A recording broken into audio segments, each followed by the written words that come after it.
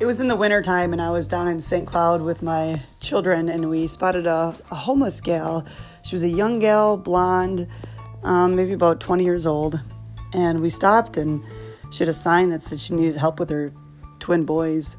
And I basically said, "What's her story?" And she said, I have a place to live. I just don't have, a lot of clothes and food for my kids." And so I said, "It's freezing out here. Do you have hat and mittens for yourself?" And she said, "No." So I said to my oldest daughter, I said, "Go around to the car and get some hat and mittens in the back." Well, she comes back with my brand new North Face mittens and hat, and inside I was kind of cringing. "No, not those." But I didn't say anything, and she gave Ryan, this gal, my mittens and hat, and she was super appreciative. And we prayed with her and gave her a blessing bag, and